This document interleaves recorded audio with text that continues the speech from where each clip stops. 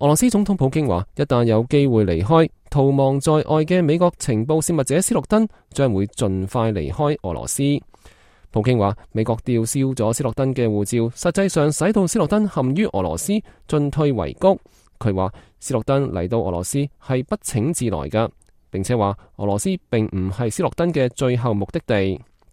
玻利維亞、尼加拉瓜同委內瑞拉已經提出為斯諾登提供庇護，但係佢3個星期以嚟被困喺莫斯科謝列梅捷沃機場嘅中轉區，由於冇旅行證件而無法盛行。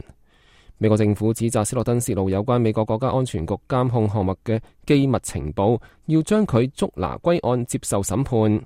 上個禮拜5，斯諾登喺機場會見咗人權活動人士，話俾佢哋聽佢尋求緊喺俄羅斯嘅臨時庇護，直到佢能夠安全地前往拉丁美洲。